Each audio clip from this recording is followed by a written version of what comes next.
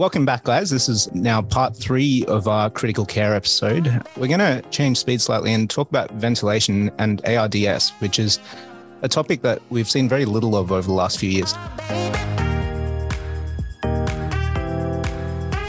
So we've got Maddie, our Westmead ICU fellow, and she's presenting a paper called Comparative Effectiveness of Protective Ventilation Strategies for Moderate and Severe Acute Respiratory Distress Syndrome, a network meta-analysis, and it's by Sood et al.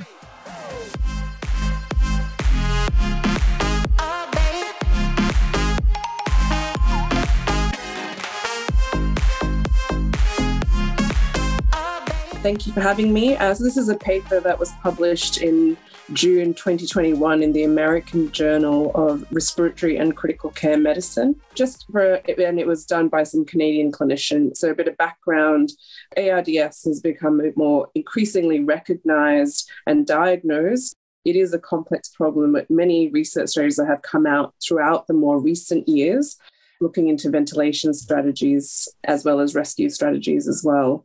In fact, there was some studies that suggested there was some underdiagnosis of it. And so over the years, I believe the ventilation strategies that we now use more routinely have been termed lung protective ventilation. So this is including lower tidal volumes, optimal PEEP strategies, and looking at things as peak pressure and driving pressure and permissive hypercapnia to avoid the iatrogenic complications of overventilation. Coming back to the paper, so I think the COVID pandemic highlighted the need for us to understand optimal ventilation strategies in ARDS, as well as recruitment strategies and which ones were better than others. And the current guidelines as suggested were for lower tidal volumes, higher PEEP, optimization with prone positioning, and other strategies such as VV ECMO and higher frequency oscillation were still on the cards. However, there are a few studies that directly compared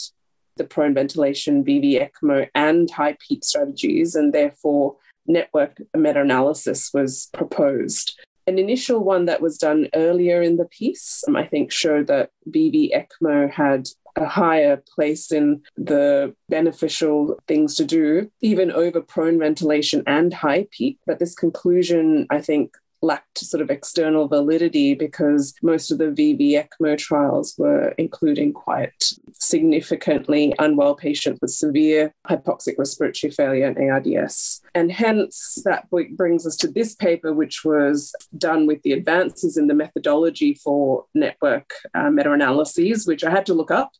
So apparently it's a technique for comparing 3 or more interventions simultaneously in a single analysis by combining it both direct and indirect evidence across a network of studies.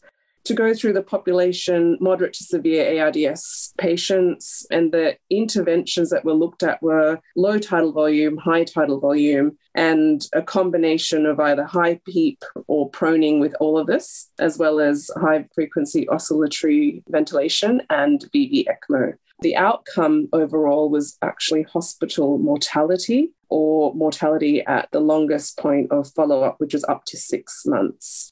And the basis, as I mentioned, was mainly because the clinical and scientific concerns that the initial network meta-analysis may have been biased by the greater emphasis based on statistical ranking methods over the certainty of the evidence available, which I'll go into a bit later. To go into the methods, so literature search, systematic reviews, Medline, Embase, Cochrane reviews, up to November 2020.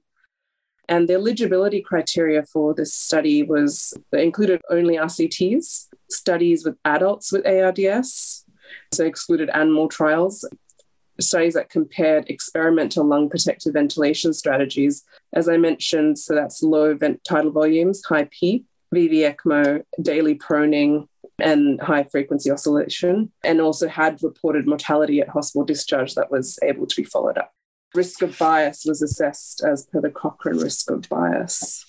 I won't go too much into the statistical analysis, but effectively there was a publication bias was visually assessed on a funnel plot There was, for each intervention, also a sucra thing, which is called a surface under the cumulative ranking curve. Effectively, the higher the number, the higher the likelihood that the therapy is ranked high amongst the interventions that were analysed. And that was how they looked into sort of the certainty of the evidence, so as per the grade of the actual studies that were analysed. All right, so then go the results. So there's 34 trials that were included after quite a few were excluded based on the exclusion criteria, and effectively 9,055 patients were included in it. The median of the PF ratio is about 118 and the PEEP was actually 12. However, with the VV-ECMO studies, which there was 2 included, the PF ratio was about 74, which is quite significantly less comparatively. The risk of bias was actually quite low in most of the trials, so 14 trials, and the moderate, about 18, and only 2 trials had quite high risk of bias. I didn't look into which specifically they were. So the results of the network analysis showed pretty much that low tidal volume and proning had reduced mortality compared to all other interventions, and this included high tidal volumes with or without PEEP, and also in comparison to low tidal volumes by themselves. VV-ECMO and low tidal volume with proning, as well as low tidal volume with high PEEP, actually didn't show any significant difference in the mortality. But as I'll discuss later, the certainty of the evidence with regards to the VV-ECMO was a bit lower. So the relevance of that was still that it wasn't as high in the ranking of interventions that was proposed, which is probably consistent with clinical practice. They also looked at the data by limiting the analysis to only the quite severe hypoxic respiratory failure patients, and that actually didn't change the outcomes of their findings as per their sensitivity and subgroup analysis. The main finding of this meta-analysis is that low tidal volumes and proning achieves the lowest mortality in critically ill adults in severe ARDS. VV-ECMO may also be among the best interventions, but as I mentioned, it has a less confidence in its rating as an intervention compared to the tidal volume findings. So it would still be considered lesser as an intervention. And as you probably already are aware, the higher resource utilization, mobilizing a patient to another centre, has also got its risk and benefits. I won't explore more about the discussion because I'm assuming that you guys will discuss this, but obviously there's strengths and weaknesses to this trial, and the limitations mainly being that you can't really generalize the VV-ECMO related stuff, even though they've done an improved methodology, and also it excluded mild ARDS patients within this analysis as well.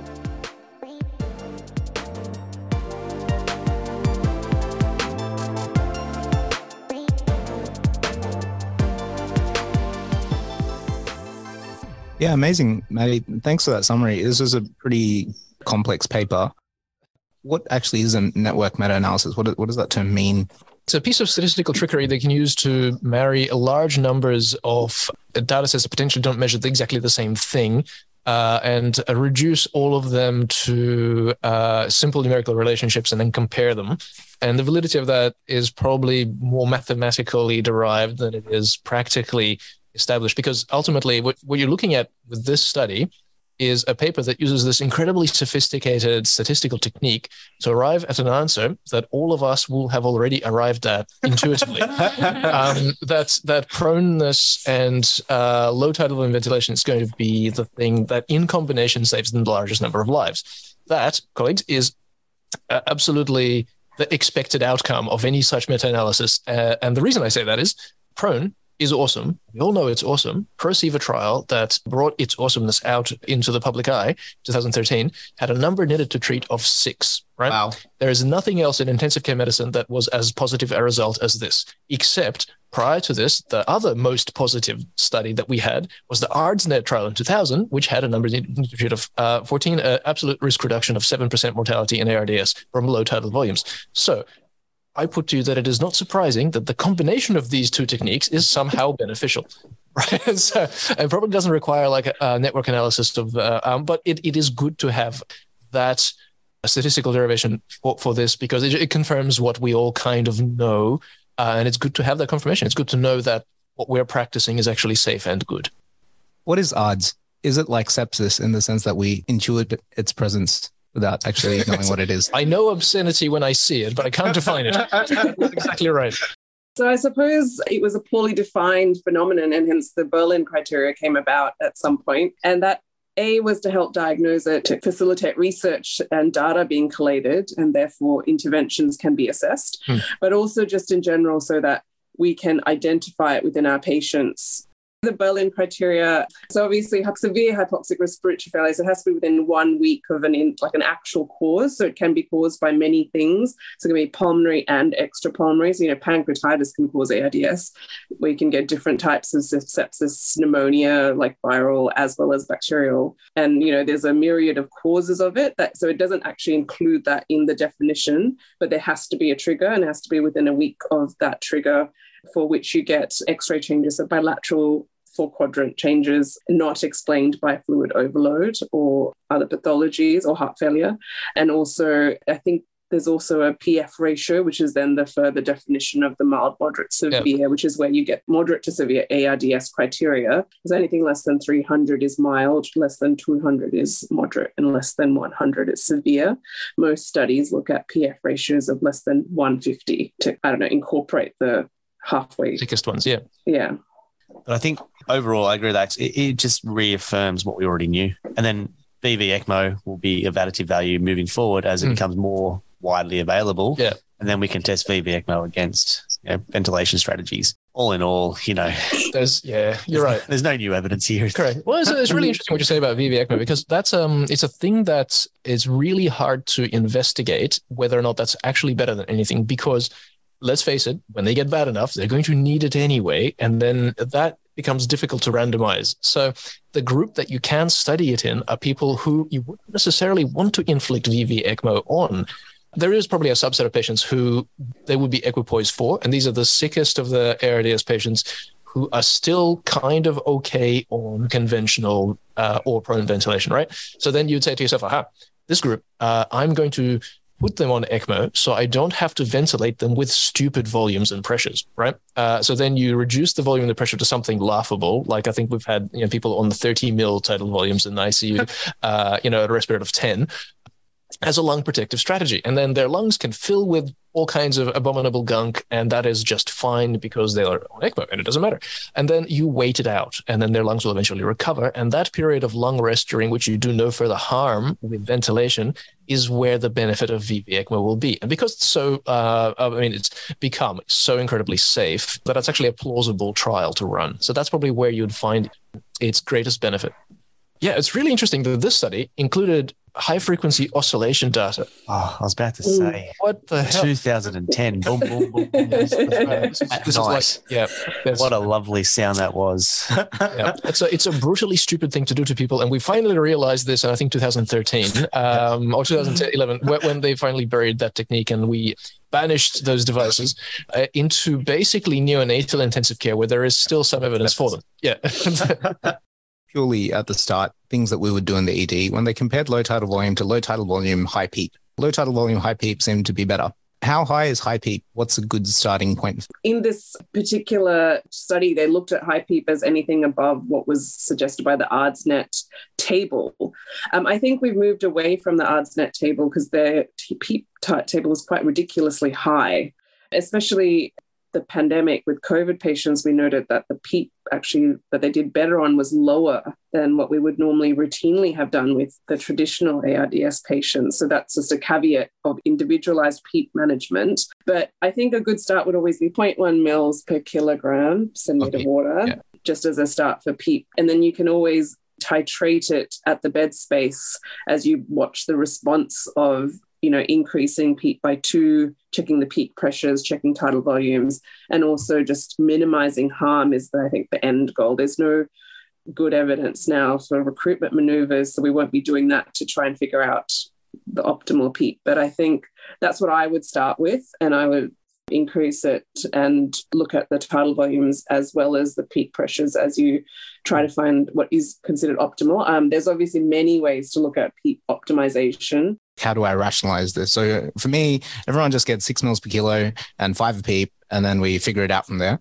Is that appropriate, or should we be using the 0.1 mils per kilo as Maddie suggested, or what should we be doing? For the intubated drunk, that is perfect, because you can't kill that dude. Certainly not with the ventilation strategy, right?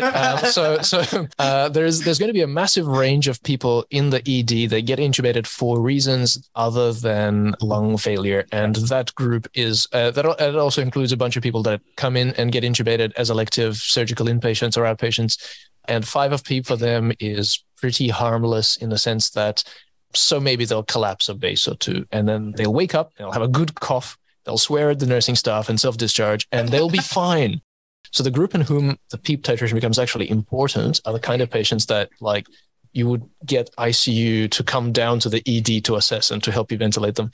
It's probably going to be the people who have something horrible going wrong with their lungs. And in that group, you do need to probably change that. And 6 mils per kilo is probably still safe for the vast majority of them, but the PEEP of 5 probably is something you would need to work on. How you choose your PEEP, as Maddie has alluded to, there's a vast amount of literature related to this that I would broadly describe as voodoo. And it ranges from doing Byzantine kind of calculations, plotting curves of compliance, putting in pulmonary artery catheters and measuring shunt fractions.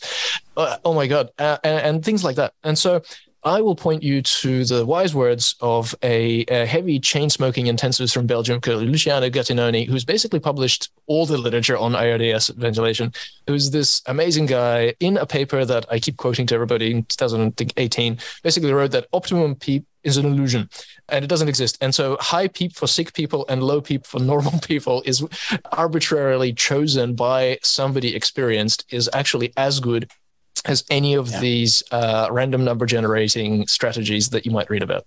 When I'm revisiting my patient half an hour after, I've done a blood gas, I'm like, oh, the oxygenation is still not great. They're still on 60%. Presuming that I start with that sort of 0.1 mil per kilo, like, how do I adjust?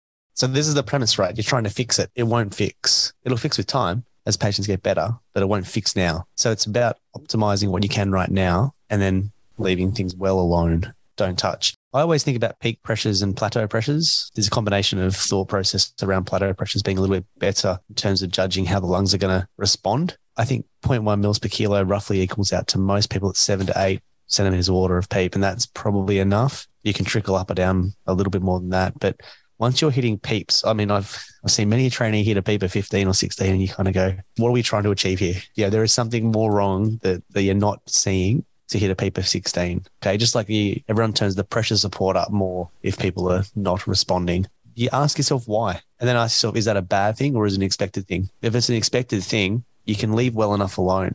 I think you need to get older or you take your hands away. Part of it is just, experience, intuition, but also it's about allowing time for things to progress. If you're changing the knobs every 5 minutes or every half an hour, you're not giving things time to get better. The story that you're describing is you've even down adjusted your expectations of the oxygenation. I know, this is a normal person who's not a smoker, but I'm still okay with sats of 88 to 92 here because I don't want to have them on 100% oxygen, right? And still they're hypoxic on 100% oxygen, and their sats are like in the low 80s, say. How do I adjust the ventilator is your question. And it is legitimate to do PEEP games in this scenario because that might improve the oxygenation of some forgotten collapsed lung regions. And you might be able to achieve that by increasing the PEEP a little bit. And 15 is where I probably would stop just because, and that's not an arbitrary number. 15, 16 roughly is the PEEP at which for a patient who is fasted or for a patient who has come to the ED and hasn't been very well fluid resuscitated yet because you've only just tubed them, that's the point at which they start dropping their cardiac output to something like 60 to 50% of what it previously was, purely because of the preload decreasing effects of the PEEP that you've put them on. And you can reverse the fluid resuscitation if you're aware of the fact that might be the problem. That's the PEEP threshold roughly at which you start causing harm with PEEP. And without advanced monitoring, without a little bit of time to spend with the patient, you may not necessarily have, you might actually want to leave it at that. You can play other silly games. You can, for example, change the IE ratio and ventilate the patient with a longer inspiratory time to get more mean airway pressure. That might get you a little bit of extra oxygenation. That's probably the only other thing. And to potentially decrease your tidal volumes even more if you're getting really high peak and plateau pressures to like 4 mils per kilo even, and just tolerate some hypercapnia would be the other thing that you'd have to do. That 6 mils per kilo is almost a standard now, as we've already alluded to. Are there any situations in which that's going to cause harm? So what you're asking is there scenarios where that is too much or too little? It is possible that it is too little for people in whom height and chest cavity size are not particularly well correlated. And that is a very small subset of the population who are dysmorphic for whatever reason, or potentially, like, for example, achondroplastic dwarfs is the example that I always give to that answer. So that you'd need to intelligently adjust to what their height would have been, which is probably difficult to assess. In some people who have severe traumatic brain injury, permissive hypercapnia when low tidal volume ventilation may actually be detrimental to their brain. So you would prioritize brain over lung, and you would potentially ventilate it with higher tidal volumes just to be able to achieve enough CO2 clearance to get your 35 to 45. There are people in whom that would be too much. So I'm going to bring up again the concept of the baby lung, right? So in ARDS or severe lung pathology, let's say that you have aspirated so copiously that you've taken out the vast majority of your lungs, and what's left is probably like a little apical segment that you still ventilate. So that apical segment is going to get all the pressure and all the volume that you're giving. So in that group, you might need to decrease your tidal volume expectations and just ventilate that remaining patch of healthy lung with a respirator of 32 or something and smaller tidal volumes. I guess we kind of have our two basic ventilation strategies. We've got our ARD strategy, low tidal volume. Hopefully ICU will turn them over at some point. And then we've got our asthma strategy, which is, low PEEP, short respirate, allow them to expire, maximize the IE ratio. What about the asthmatic who has ARDS? You get the intensivist out of bed. Yeah, that's really challenging. So you're not going to have great victories there. Fortunately, if you have asthma, it means usually you have gas trapping. If you have a gas trapping, usually it means you have auto PEEP. So your pressure requirements are often covered in that scenario. So you actually don't need to do very much more with the PEEP. You should measure it. You should probably keep an eye on what it is. Keep to the same plateau pressure requirements that you would normally do for ARDS, but you wouldn't add a lot of extra PEEP on top of that. And you will find that your tolerance for hypercapnia becomes rather extreme in that scenario because your CO2 clearance is going to be your biggest challenge frequently. The patient who has asthma and also a severe lung infection will often be in a position where their CO2 is just 80 for sustained periods. And that you're going to have to live with that or put them on ECMO. Actually, that whole permissive hypercapnia thing is really, really interesting. We don't actually have a threshold for where we say enough's enough and I'm going to do something. The old ARDSNet trial in 2000 had permissive hypercapnia, and there on average was about 55 millimeters of mercury. So that's how much they permitted, but it went up to 65 in other studies, like OSCAR and OSCILLATE had quite high. And if you read papers by eminent authors about this, they will all differ in their opinion, but will have somewhere in the 80s as their threshold for doing something about it. And the main reason for that is because beyond that point, the thing that begins to have an influence is mainly the acidosis that is produced by this, because the acidosis will then make your inhaled or intravenous bronchodilators less effective. So salbutamol does not really want to bind to its receptor at a pH of 7.15 or so. They're very reluctant. So about a fourth of the affinity, which means that you need to use 4 times as much salbutamol and it just stops working. So that's the rationale for keeping the CO2 as low as you can and trying to find other mechanisms of removing CO2. People with bad lung infections who are asthmatics or brittle asthma, they just died at the end of a tube generally. Okay. So we're lucky now because we have better techniques, but we also have ECMO. I think these are the ones now where we're just sort of very early calling Alex and saying, what do you think about ECMO? And we'd do it earlier because what you end up doing if you don't put them in ECMO is you tolerate these preposterous values, right? So a CO2 of 80, we're saying it is permissive, right? We're permitting this to happen, but it's not benign. It's not because we like a CO2 of 80. It's got quite impressive. For example, it's a very powerful cerebral vasodilator, which completely breaks your blood-brain barrier, causes cerebral edema. The way that you die of asthma in ICU these days is not of hypoxia or hypercapnia. It's from brain death because your brain becomes so edematous. Yeah, it's for that reason we would resort to ECMO earlier and earlier in this kind of group, particularly when it's clear that strategies are not working. And depending on your size, you might end up on 2 circuits for CO2 removal. What are the boundaries of permissive hypercapnia? And more importantly, How do we actually adjust when we're getting to these, like when the pH is 7.1, they're already on a respirator 20. How high can we go with that rest rate before they start breath stacking and causing further problems? Until they start breath stacking is where you keep going. Yeah, basically. So that breath stacking, what tends to develop, so we're talking about an ARDS patient who's got really, really high CO2, and it's because your tidal volumes are really, really poor because the ARDS is very, very severe. Lots of things you can do about this that mainly involve either increasing the tidal volumes you're able to deliver, for example, by prone ventilation, because you turn them over, you suddenly have a much better FRC and everything.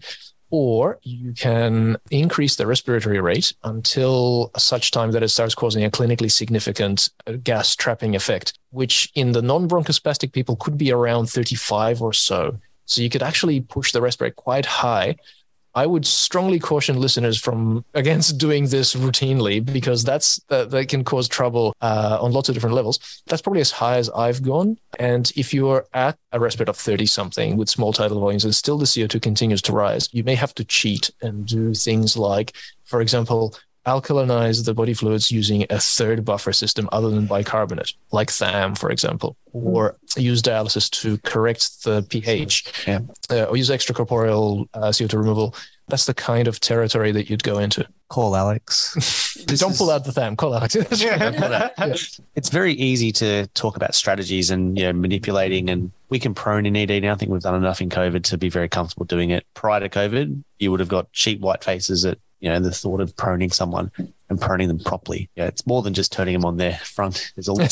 There's a lot more involved than that. Yeah. And I think we learned with COVID that what it actually involved and getting early physio to help achieve that process. The big thing is that once you're getting to the strategies limits within an ED and an ED resus bay, and you're using ventilation techniques which you're not comfortable with, patients need to move somewhere else where they've got the time and the expertise and the access to other things that may help. Now, buffering pH and buffering dialysis is something we do in tox a lot, and we get them to Alex when they look normal with MCPA, bromixenol overdoses to do that, to achieve it early. So you wheel them up in the first 5 minutes while they're awake with normal blood pressure, normal heart rate, to have that intervention now. If it's not now, it's not going to be useful. To get ECMO availability, you can't get ECMO in ED. You can pretend. You can pretend that you can, but you can't really. It's really hard. And so ECMO retrieval have achieved that. The Americans have achieved it by using LVADs for short periods of time until they get to a proper ECMO center. I suppose that the big takeaway is that you can do small things to try and see whether your strategies are working.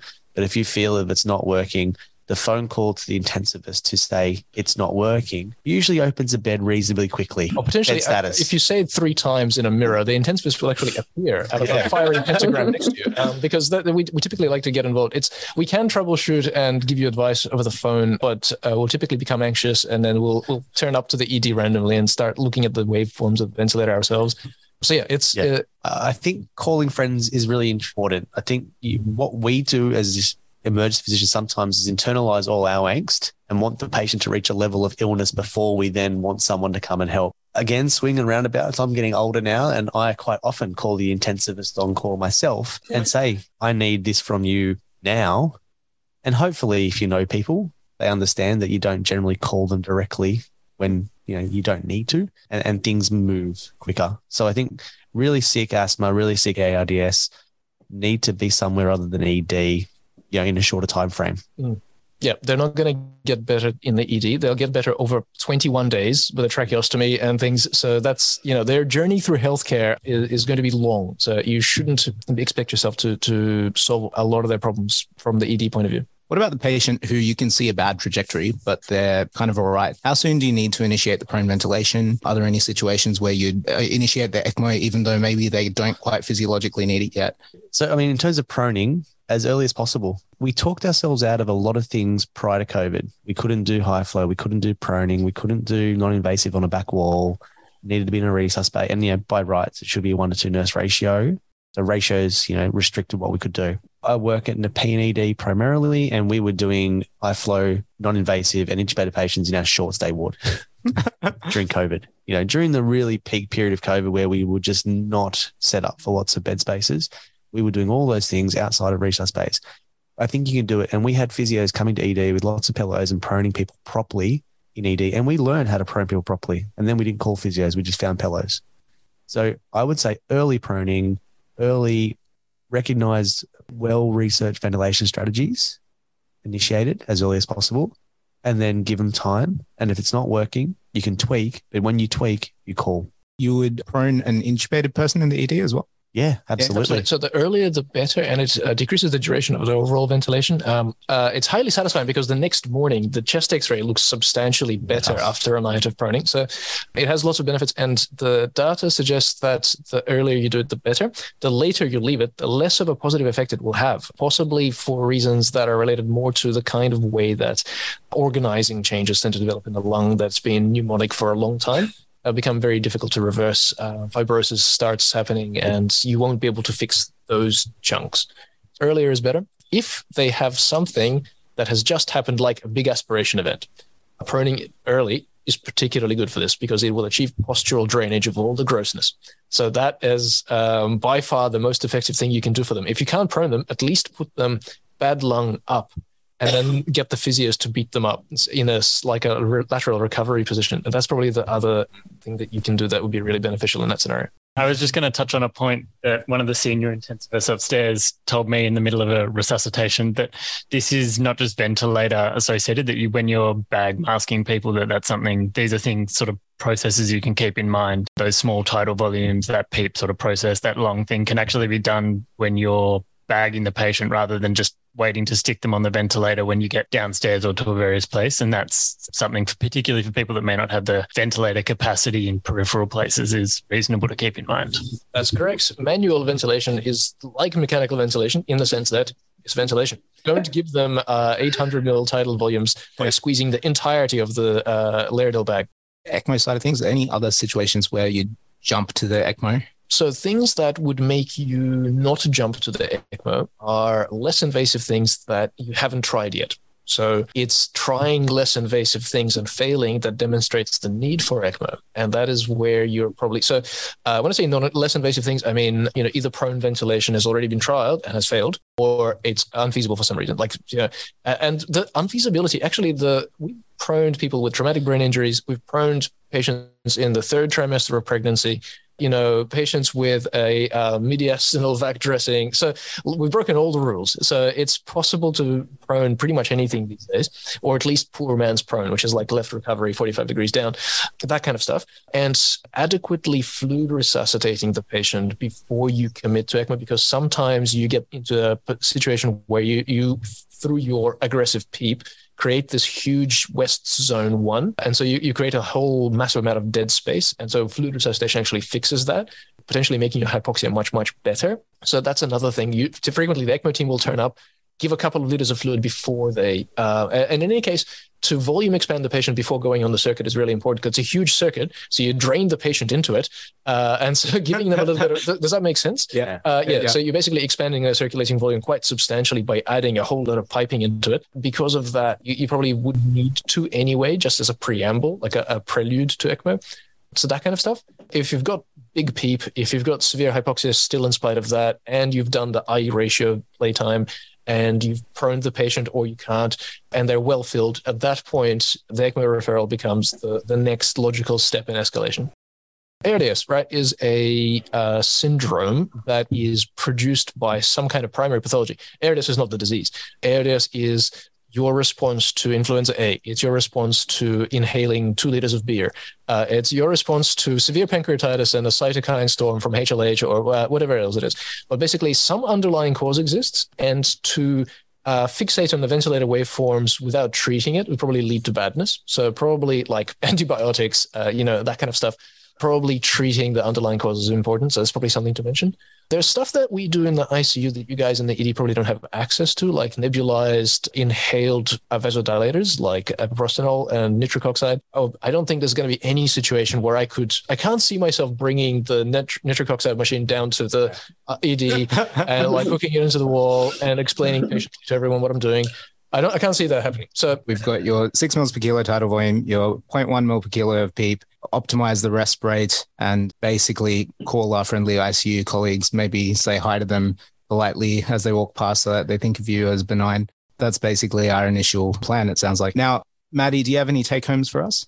ARDS is caused by something else, so don't forget to treat it. If the patient deteriorates, always think about other complications of our ventilations like pneumothoraces and make sure that's not, the reason why the patient's getting worse rather than what we're doing isn't working. And I suppose do no harm. And that's the whole point of the lung protective ventilation strategies these days, is that we avoid having to go down the pathway of needing other interventions, as you mentioned, the tidal volumes and PEEP. This paper mainly might actually almost allude to the fact that we shouldn't really be going with the higher tidal volumes in general. Excellent. Thank you guys so much. That was an amazing discussion. Listeners will have gained so much about just the nuances of the things that we do quite regularly, but maybe can finesse slightly.